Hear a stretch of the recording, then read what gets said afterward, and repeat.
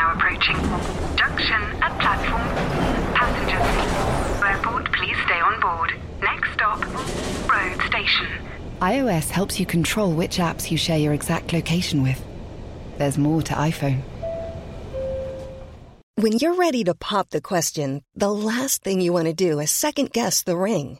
At BlueNile.com, you can design a one-of-a-kind ring with the ease and convenience of shopping online. Choose your diamond and setting. When you find the one, you'll get it delivered right to your door. Go to BlueNile.com and use promo code LISTEN to get $50 off your purchase of $500 or more. That's code LISTEN at BlueNile.com for $50 off your purchase. BlueNile.com, code LISTEN. This is a podcast from The Times, sports newspaper of the year.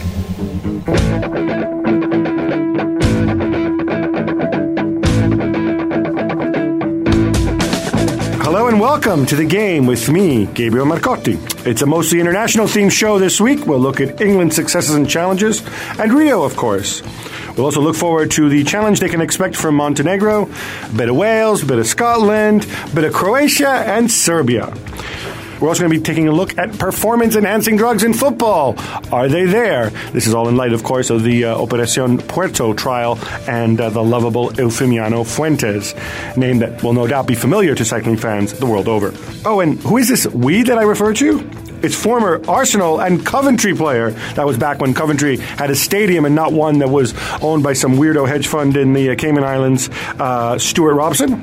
Rory K. Smith in the studio. And, of course, Matt Hughes in Montenegro. Let's start with England. Hughesy, did you learn anything from the San Marino game? We learned that England prepared well, prepared professionally. We learned that Ashley Young and Alex Oxlade-Chamberlain can strike a ball pretty well when it forces them outside the box.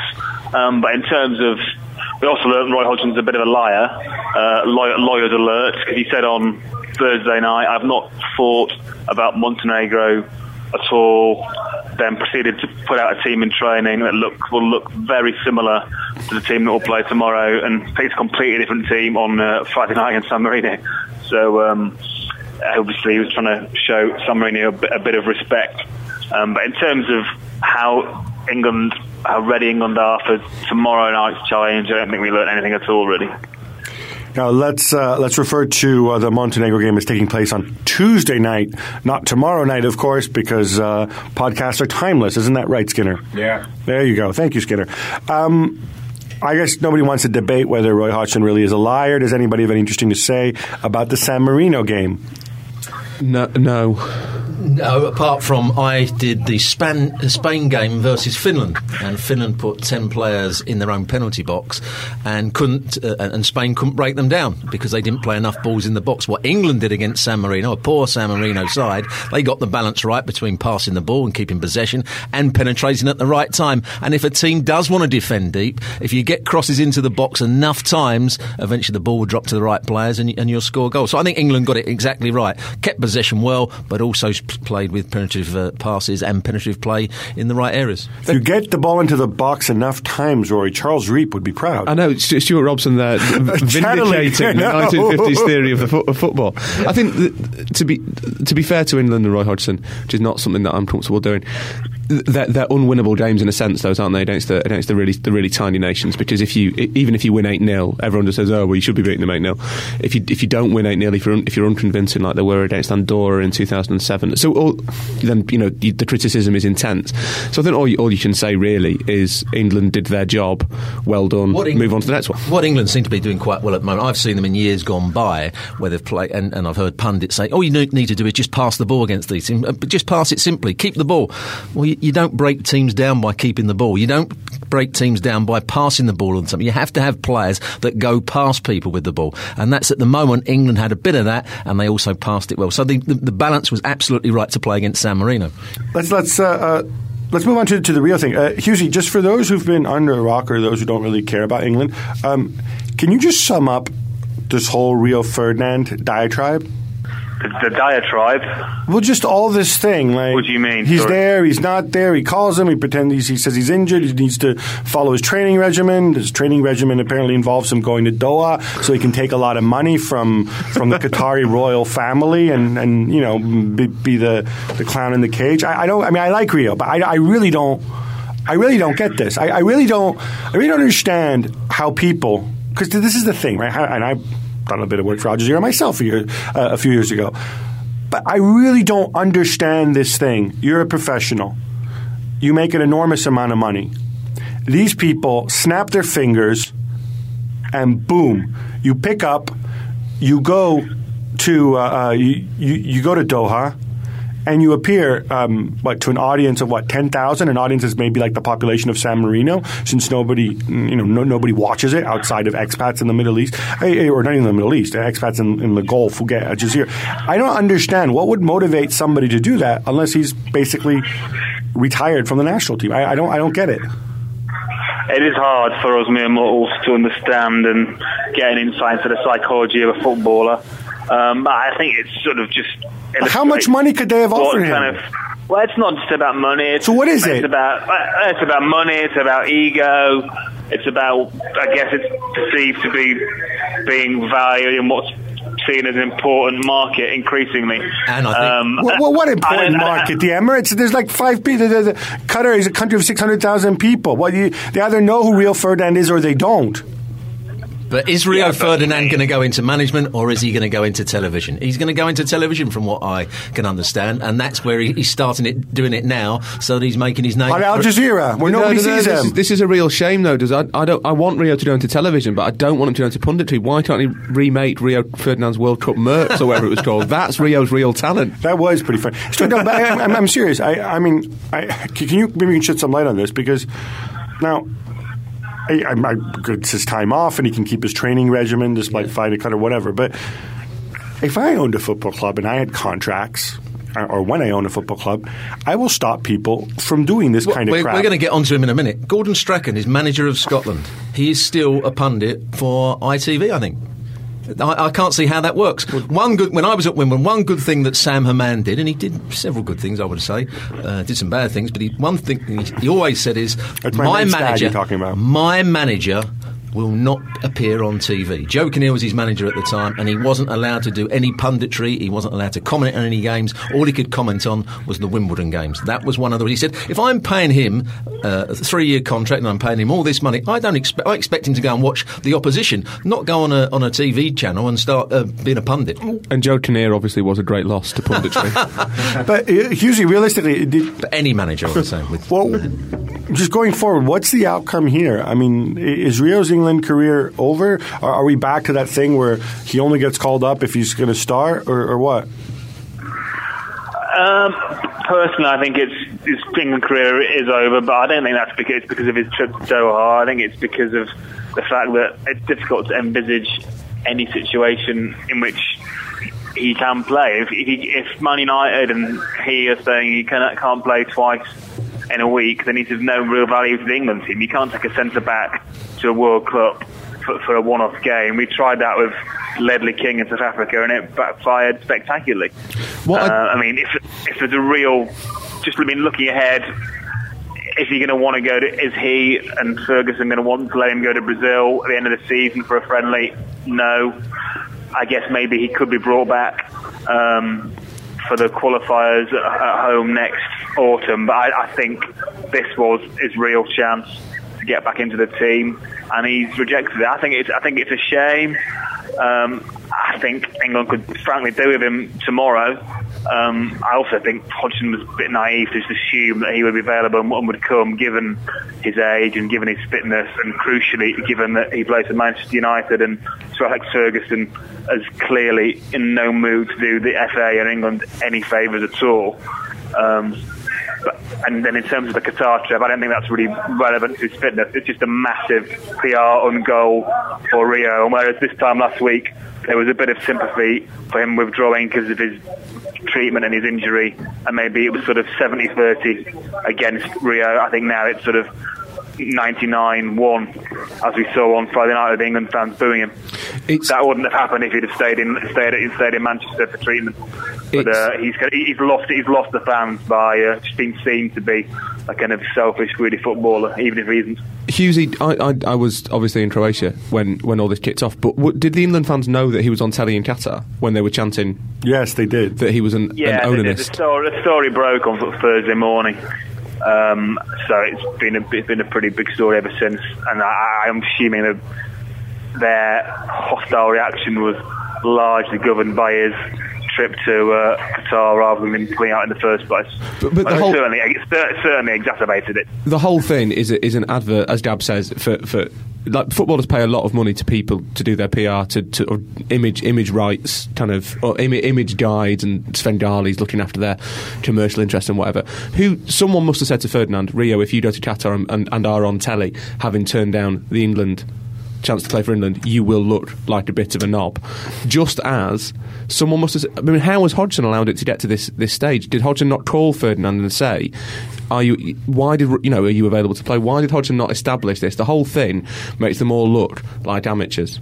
Yeah, it does. I mean, Hodgson could have handled it better, and he's come across as being a bit old school and naive, assuming that these millionaires will just turn up to play for England whenever, and he's also underestimated the influence and power of club managers.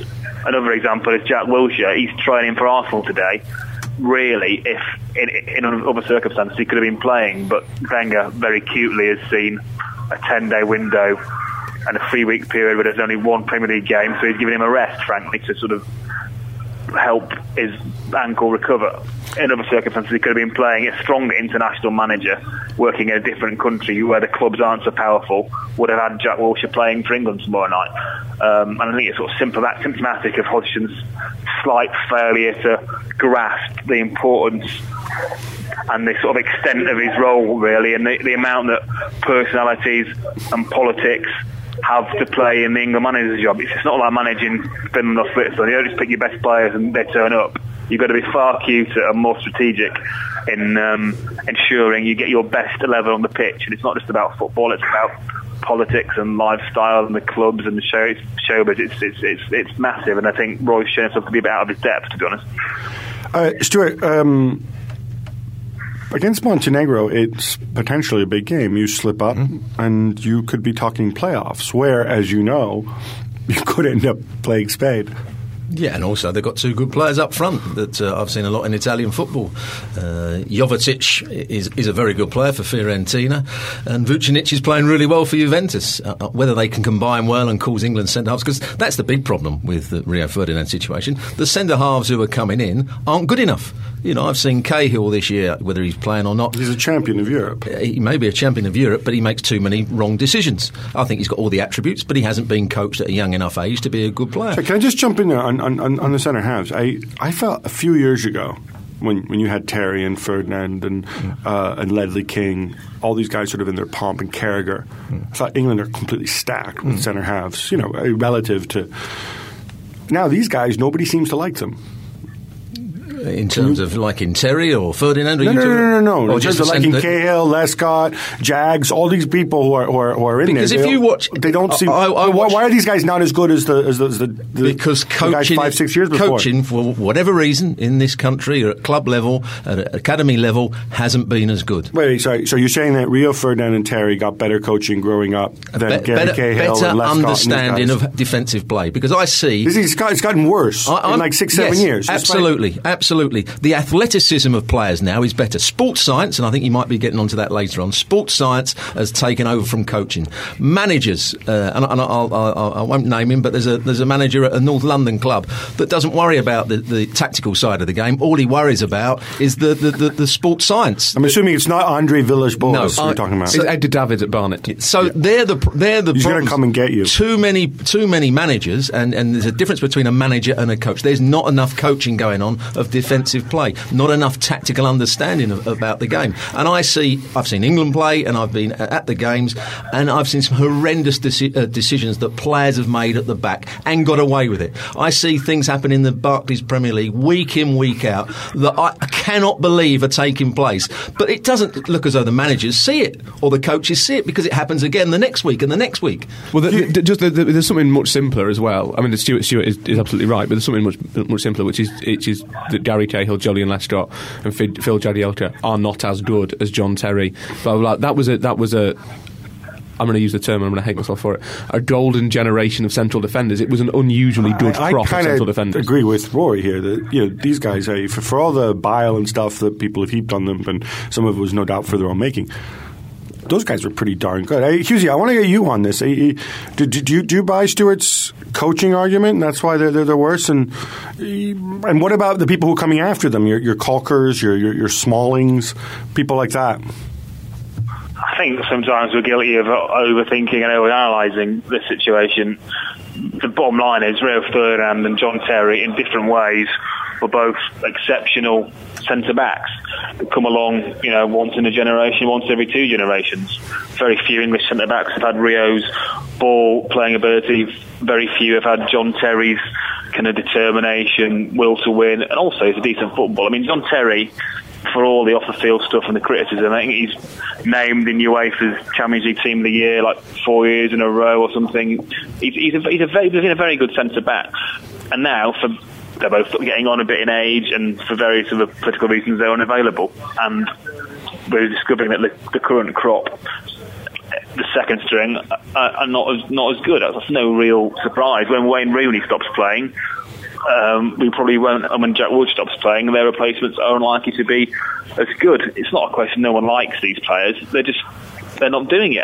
Smalling and Lescott, the centre-backs tomorrow, they're not first choice at their clubs, which is a problem, isn't it? Particularly in a key position like centre-back.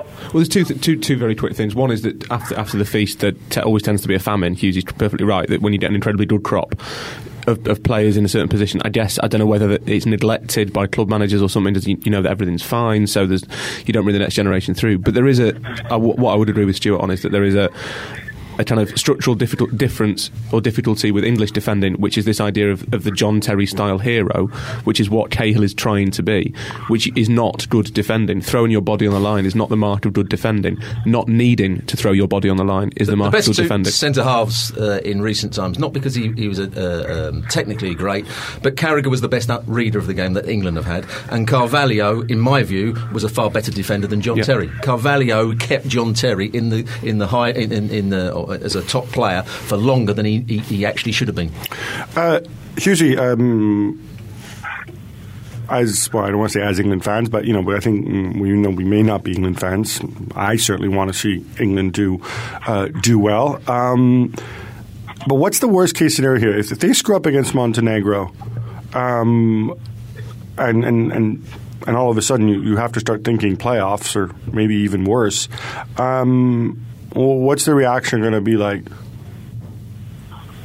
I think England lose tomorrow, then the reaction will be very negative, and Hodgson's honeymoon period, if you like, very much come to an end.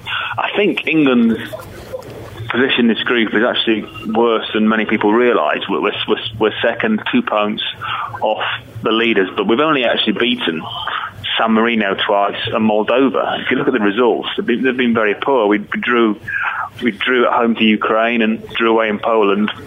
On Friday night, Poland won 3-1 in Ukraine, which puts our result against Ukraine firmly into perspective. So this is often in the media we're guilty of overhyping games for our own self-interest, but this is a massive game for England tomorrow night, and if they don't get at least a draw, they're going to have real problems winning the group. I love the fact that Husey started saying we. I don't know if you guys picked up on that at the start, referring to England. See, so deep down, I think he does have some love for the Three Lions. It's your time, Gabriel. His ringtone is actually World in Motion. There you go. All right, let's move on to Scotland and Wales. Stuart, you touched upon Gordon Strachan before. This is his debut. There's a whole bunch of major structural deficiencies, I think, with Scotland right now. I was a bit surprised because, as we all know, the Scotland job doesn't pay a lot of money, not since the Bertie Vogts days. I'm assuming Strachan kind of took this job not out of money, but because he wants to make a difference, or he believes he can make a difference. What can he do? All he's got to do is try and organise them better.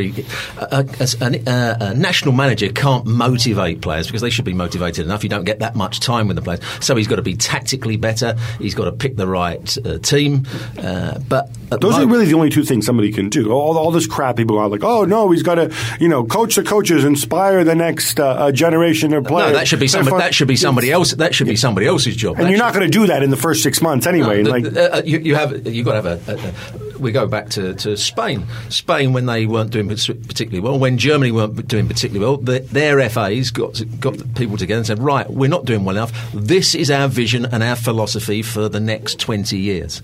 And at Scotland at the moment, they can't do that because they're not developing players. The players they are developing aren't good enough to compete on an international level. And that's the problem that Gordon Strachan's going to have. And it's not his job now to go and coach the coaches. They've got to get a good technical director to oversee the coaching, oversee the vision and the philosophy. Then they employ a coach like Gordon Strachan to carry that out at the first team level. But what goes on beneath it for the next 20 years has to be done by somebody else. It's quite interesting actually juxtaposing Scotland with Montenegro. So Scotland's got a population of like 5 million, and Scotland is a subject close to my heart, just for all my accent. Scotland is my team at international level. Montenegro, Gab has just made a rude sign at me. Montenegro's got a population of 625,000, right? It's not the case that Vucinic and Jovetic is some sort of freakish generation of great players that they've got. Montenegro, as an area, has always produced good players. Dejan Savicevic was Montenegrin, Peja Mijatovic was Montenegrin. There is no reason that just as you have a small population that you should not produce players. East London produces loads of players. Well, the Republic of Merseyside produces even better players. Like Greater Manchester produces a lot of footballers. Not really. Actually, not compared to Merseyside. Well, I don't want to get into that debate now, Gab. But Scotland appears to have kind of acquiesced to fate and said, "Oh, we're too small to compete." It's complete nonsense. That country has all the ingredients to produce a lot of footballers. It's got a football culture. It's steeped in it, in fact, and it's got a league where there's a lot of teams who could be playing young players, but for some reason, I don't know what it is. They don't seem to be able to sort of.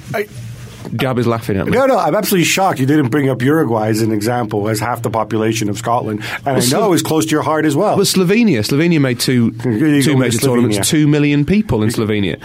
That's marginally less than Uruguay, and they have better players than your Slovenian gods. Scotland, although they did very badly, Uruguay, Scotland has no excuse for performing the way it is. It should be performing a lot better. Bad Scotland, so saith Rory Smith. Out of love, of course. Husey, given that you have a Welsh last name, I'm going to just ask you about Wales.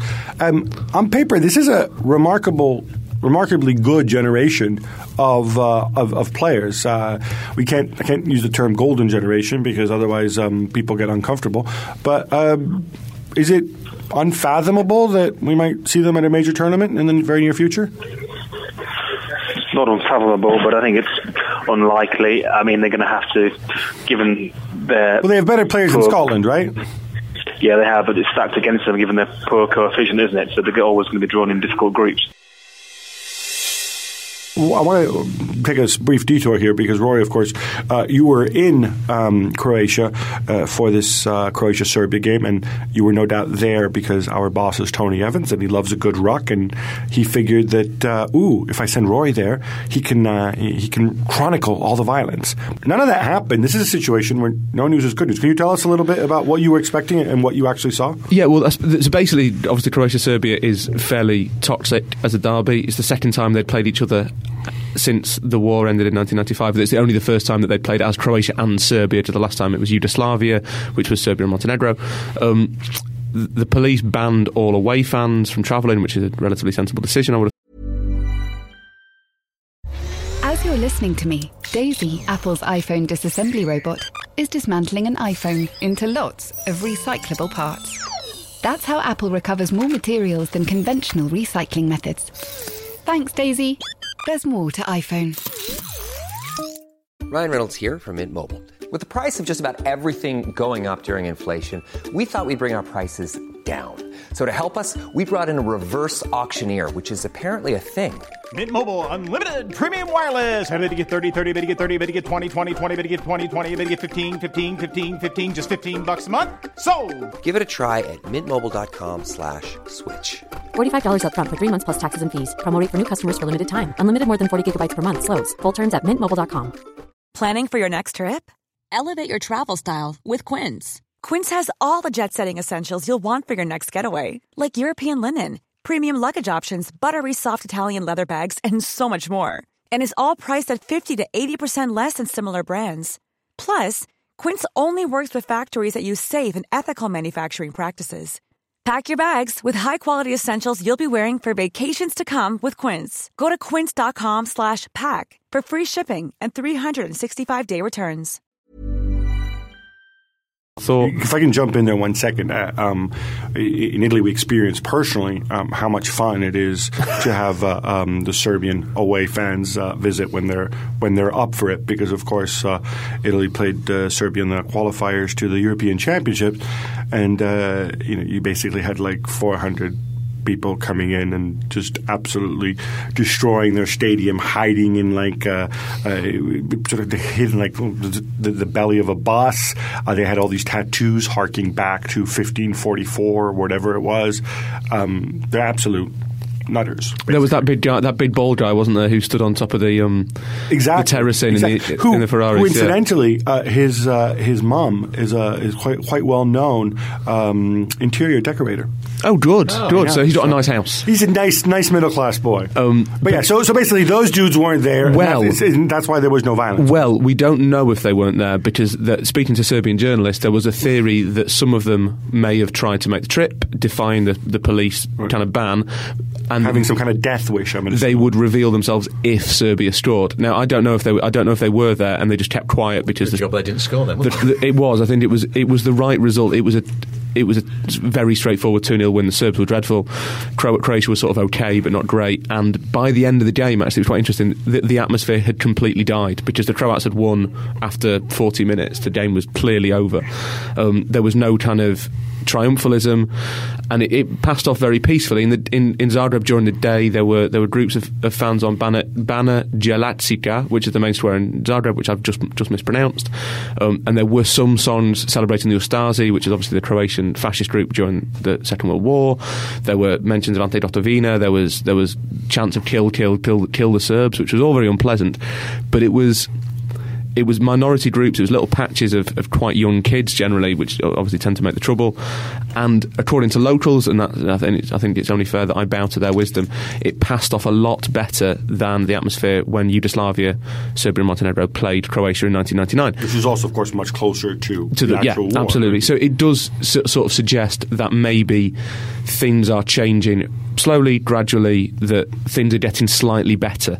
I don't know if we'll be in a stage where Serbs can travel to Croatia for football matches anytime soon. But in the Balkans, they're still talking, not at official levels, of a Balkan league, of reinstituting the Yugoslav league, which they do at handball and in basketball, and that they think they should do in football as well. And I think that might be necessary to get things back to normal, almost.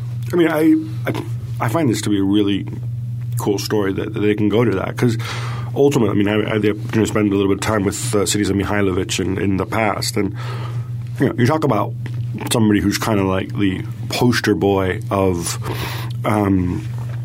He's a Serb, but he's half Croatian. He's he calls himself part Gypsy. I don't know what the etymology there is. Montenegro, I guess, maybe I don't know. And you kind of realize that all these people have friends and close ties on the other side, or indeed other sides.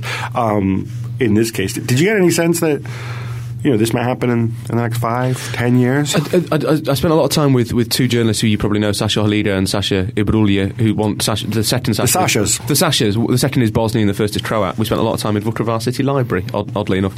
And what's really interesting is that, there are loads of mixed marriages throughout Bosnia, Serbia and Croatia. There's loads of people who are part Bosnian, part Croat, part Serbian, part Croat, whatever. And very beautiful women in that part of Europe. Some might say probably the most beautiful women in all of Europe, with the exception of Iceland. I'd say more than Iceland, but I wouldn't comment on that because my missus would kill me. Anyway. And she listens to the podcast regularly. She does not listen to the podcast. She does not know what the podcast is. Just because you're on a diet doesn't mean you can't look at the menu. Exactly, yes. Anyway, you've completely distracted me now, Jab. It's a really weird image. You're telling me about the Sashas. Yeah, no, and how handsome they were. So we spent a lot of time in Vukovar speaking to people who said that before 1991, ethnicity wasn't an issue, and I would take from that there is the possibility that in the future, maybe it won't be an issue again. I guess it will take a long time, but they do play. They play each other in handball. They play each other in basketball. Obviously, if you start a Bolton League in football, there will be trouble. There will be fighting. There's no question about that. But maybe you need to kind of get through that to get to a stage where there isn't any fighting. Maybe you need to have the difficult period to get back to normality. I don't know. It's something that is on the agenda, and I personally think it would help Red Star Belgrade and Partizan and Dinamo Zagreb and all those clubs to play each other, because it would raise the standard of the league. There was a time when Yugoslav football was quite good. And just on another issue, Mihailovic, obviously a hugely controversial figure in Croatia. The nicest thing that happened on the day of the game was Croatia's Minister for War Veterans, of whom there are many, many thousands, who himself was interned in a Serb concentration camp. Took a picture with Mihailovic, arms round him, embracing him, which was then tweeted by the son of someone who died in a Serb concentration camp, which was taken by people in Croatia as a really powerful moment to say, look, we have a future together. Mihailovic and Igor Stimac, the Croatian manager, embraced at the final whistle. There are efforts being made, I think, to... It's insane when you think about it. I mean, Mihailovic and Stimac probably grew up playing football together. They played against each other when they were 18, 19, but they've always hated each other, Mihailovic and Stimac, going back to the 1991 Yugoslav Cup final, as you know, Dan. That, of course, that was the Boban Cup final. No, different one, different game. There you go, you had all of them. In our debate this week, I'm going to try to be impartial and play devil's advocate, even though I've got quite strong views on this subject. Surprise, surprise. Right now, there's a trial going on in Spain. It's a trial of a doctor named Eufemiano Fuentes, who... how can I put this nicely? It's alleged and pretty much proven that he helped a whole number of professional cyclists dope and was sort of a master of performance-enhancing drugs. Now, the interesting thing with Fuentes is that several of the cyclists he worked with have alleged that Fuentes told them that he also worked with football clubs. And to be careful here, because there have been lawsuits. The French newspaper Le Monde alleged that he worked with Barcelona and Real Madrid specifically. They sued Le Monde, and Le Monde withdrew that allegation. But it does appear that certainly Fuentes told people that he worked with football clubs. He hasn't actually admitted to it. I want to broaden this out to the issue of performance-enhancing drugs. The most recent news last week is that Fuentes came out and said, oh, yes, Real Madrid actually owe me money. People said, oh, they owe him money because he helped them dope. And Real Madrid then specified, no, that they do owe him money, but it's because he testified for them in the trial with Le Monde, in the libel trial. And then he's like, oh, yeah, actually, that's why they owe me money. So as this goes on, I think it's fair to wonder, though, we've had issues with performance-enhancing drugs and drug cheats in the past in football. Most recent cases, I think, were in the late 90s and so the turn of the millennium.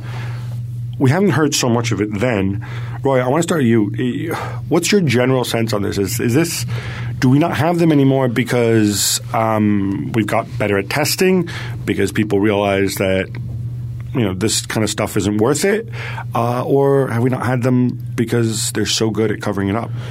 Looking at the experience of other sports, you'd probably have to say the sort of option C on that one. I think in terms of they're not worth it, I remember speaking to Michel Duda, the FIFA chief medical officer, who told me that football is not immune to PEDs, but is kind of safer than, say, cycling, because it's not a pure endurance sport. You have to have technique and ability. That is completely missing the point of the debate, because obviously it's much better to have your full technique and ability for 90 minutes than 60, and if you need to take EPO or Sera or whatever to achieve that, then you will. So I suspect that the idea that football is immune to it is nonsense. You would assume that the test. I mean, in terms of the testing, I think I worked out that the UK Sport, who do the testing in England, do 5,000 tests on footballers a year, which is far more than most sort of governing bodies in most countries do on footballers, but they do that in Italy. Possibly less in Italy, but I think it's more. About a quarter, in fact. I think it's considered a decent number. But they do that across the professional and amateur game, and if you think about how many footballers there are, that means that if you're a professional footballer, there's kind of a chance you might be tested once a year. Right. Which I would suggest is not enough. I would suggest that they do get tested far more regularly if they play in UEFA competitions and internationally. Yeah, because people are drawn after games and things and like have that. to do the urine test, but it's not blood testing, which is urine testing is far less effective. So I think there's an issue there in terms of the way the general story of doping in every sport. The dopers are ahead of the authorities. That's happened. We're talking about stuff that happened in cycling 7 or 8 years ago.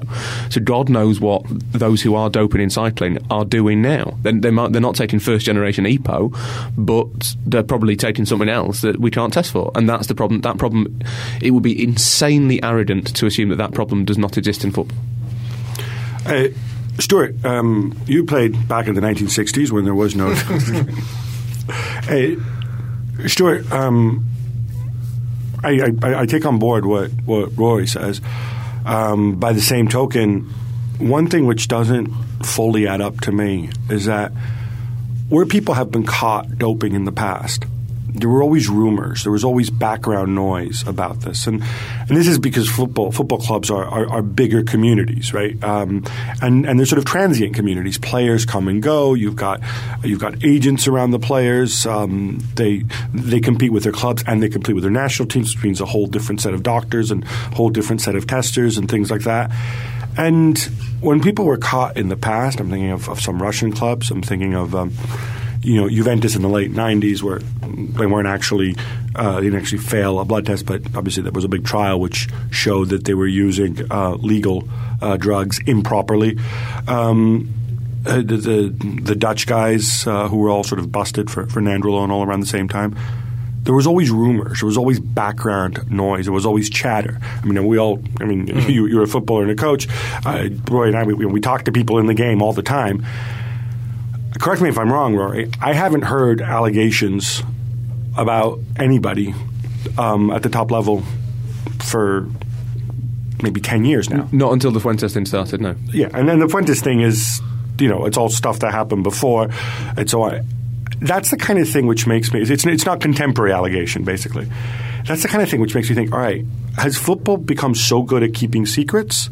Are footballers that good at keeping in the football community? Or is it maybe that – it's actually not happening? Well, I was involved in management and coaching up until 5.5 years ago.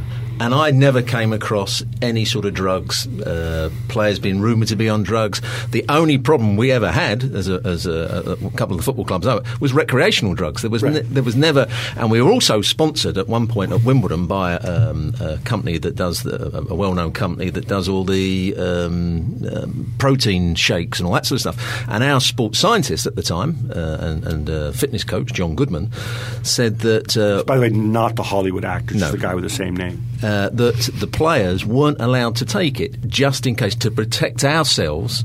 They weren't allowed to take it because this company had been responsible for four athletes being proven to take performance-enhancing drugs. So although we used the bottles and although it was our own drinks that went into them, because we were frightened that the players could sue us if we were the company that was sponsoring our football club had put the wrong thing in their drinks.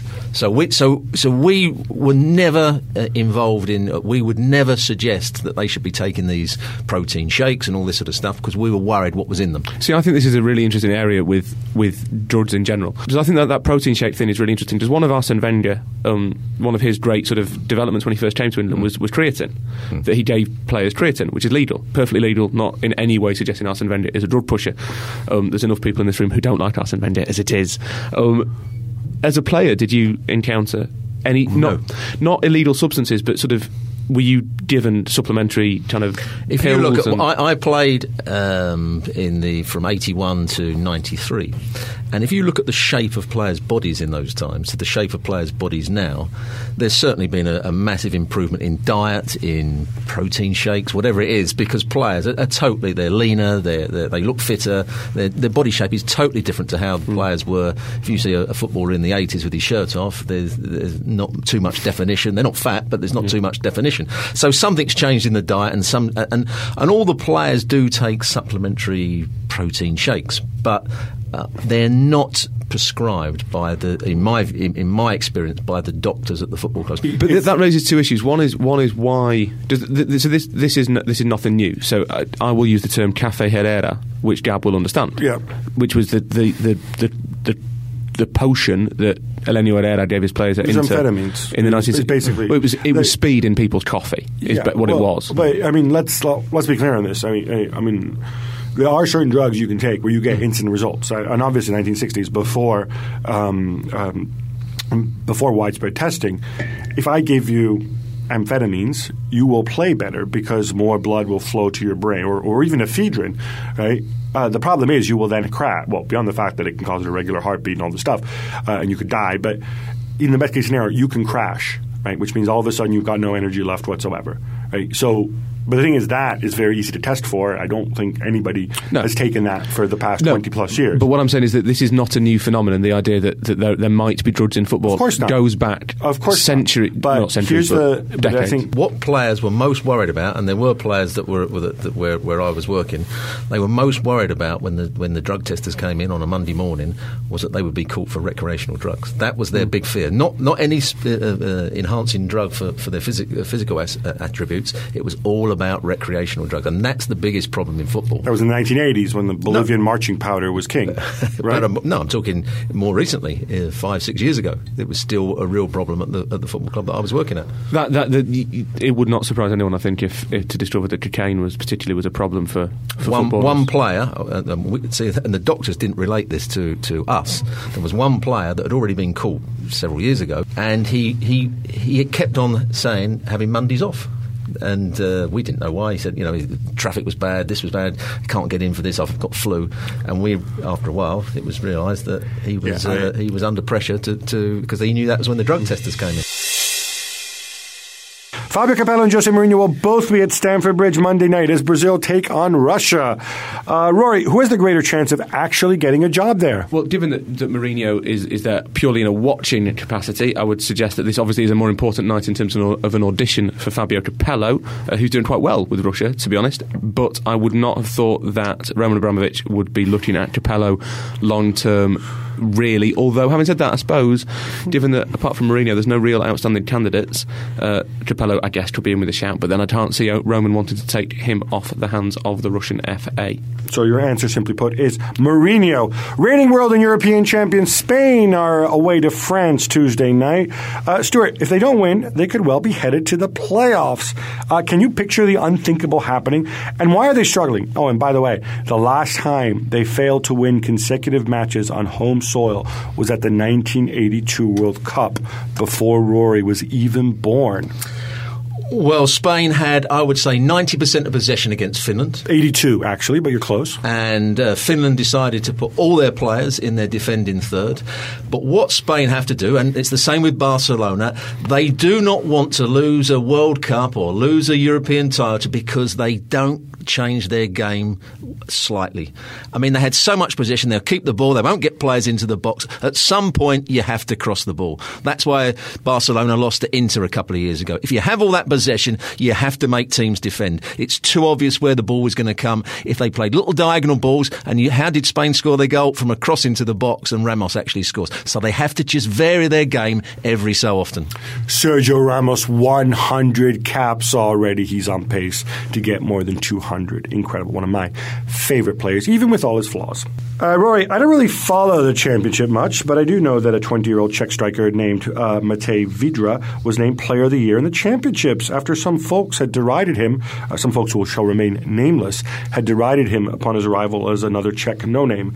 I understand you spent some time with the Watford folks. Are you surprised? I'm not surprised that Vidra doing well in the Championship. When he was a kid, he was extraordinarily highly rated, and Udinese, his parent club, were considered to have pulled off quite a coup in landing him. He's had injury problems, maybe not fulfilled, blossomed into the talent we thought he would be, although I understand that several quite large football clubs across Europe are monitoring his progress.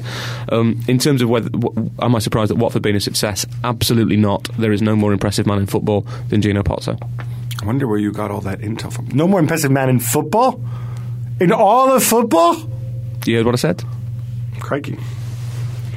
Michael Owen announced last week that he'll be retiring at the end of the season. Stuart, where do you rank him amongst the greatest ever English centre forwards? And was his demise just down to injury or something else? When he started off, watching him play for Liverpool, watching him play for England, it was great pace that got him in behind people. He played with an enthusiasm, but in the long term, his technical quality wasn't quite good enough, and his tactical understanding and reading of the game. So when he lost his pace, he wasn't the same sort of player. And when he went to Real Madrid, he was found out technically. He couldn't play with the other players. So in terms of where do I rank him as an England striker, yes, he scored a lot of goals, so he's got to be somewhere up there. But it was all about his pace and not about his technical quality. So I wouldn't rate him that highly. I'm going to throw out some names. You tell me if you take him ahead of Owen. Shearer. Shearer better than Owen. Rooney. Better than Owen. Lineker. Better than Owen. Greaves. Better than Owen. Fowler. Not better than Owen. Ooh, let's make sure Tony Evans doesn't hear that bit. Gab, one for you. Jose Mourinho, the former Chelsea manager, claims he didn't go to the FIFA Ballon d'Or ceremony because of irregularities in the voting. It seems he was proved right. How big a scandal is this? Well, to me, it's not really a scandal because I remember 3 years ago I went and I thought I had a great story because no fewer than 7 Ballon d'Or voters came out and said, hang on a minute, I voted for Xavi, but my vote got counted for Xabi Alonso. And funny enough, nobody was interested in the media here. So I ended up writing it in the Excellent Times game blog. The reality is FIFA have major problems at running elections. Again, back in 2010, a whole bunch of nations seemingly couldn't get their ballots back, and their ballots weren't counted. And you might think, oh well, it's the kind of nations where they don't have telephones and fax machines. No, it's Norway, it's Argentina, it's Chile, it's Qatar, it's the Republic of Ireland. It's countries like that. So the reality is, you're just rubbish at this. In this case, it seems pretty obvious that Pandev's come out. I've been in touch with his agent as well. He's like, no, I wanted to vote for Mourinho. I told the Macedonian FA, my top 3 are this, and they just kind of filled out the ballot any which way they wanted to. Now, that said, Vicente Del Bosque got 68% of the vote. Mourinho got 20.5%. I don't think it would have made a major difference. I think you have to take these things for what they are. One other thing, though, in this is he says he didn't go because he knew of the irregularities ahead of time. Now, unless he's clairvoyant, that's impossible because FIFA didn't actually publish the votes until the night of the ceremony itself. Most likely he didn't go because he wanted to make some kind of statement. That's all we've got time for this week. It's been fun, and it's been real, and it's been real fun. Thanks to my guests, Stuart Robson, Rory K. Smith, and of course, and especially most of all, Matt Hughes. Come find us on Twitter to share your thoughts, or you can email us, as so many of you do every single week, gamepodcast@thetimes.co.uk. You'll find all our news, our views, our web chats, our blogs, and analysis. Rory, do you have a blog this week? Not this week, next week. I got a blog next week. Next week will be a blog spectacular week from myself and Rory K. Smith. And of course, we always love to hear from you on Twitter, especially Rory. You can share stories of attending posh private schools with him. Till next week, bye-bye. The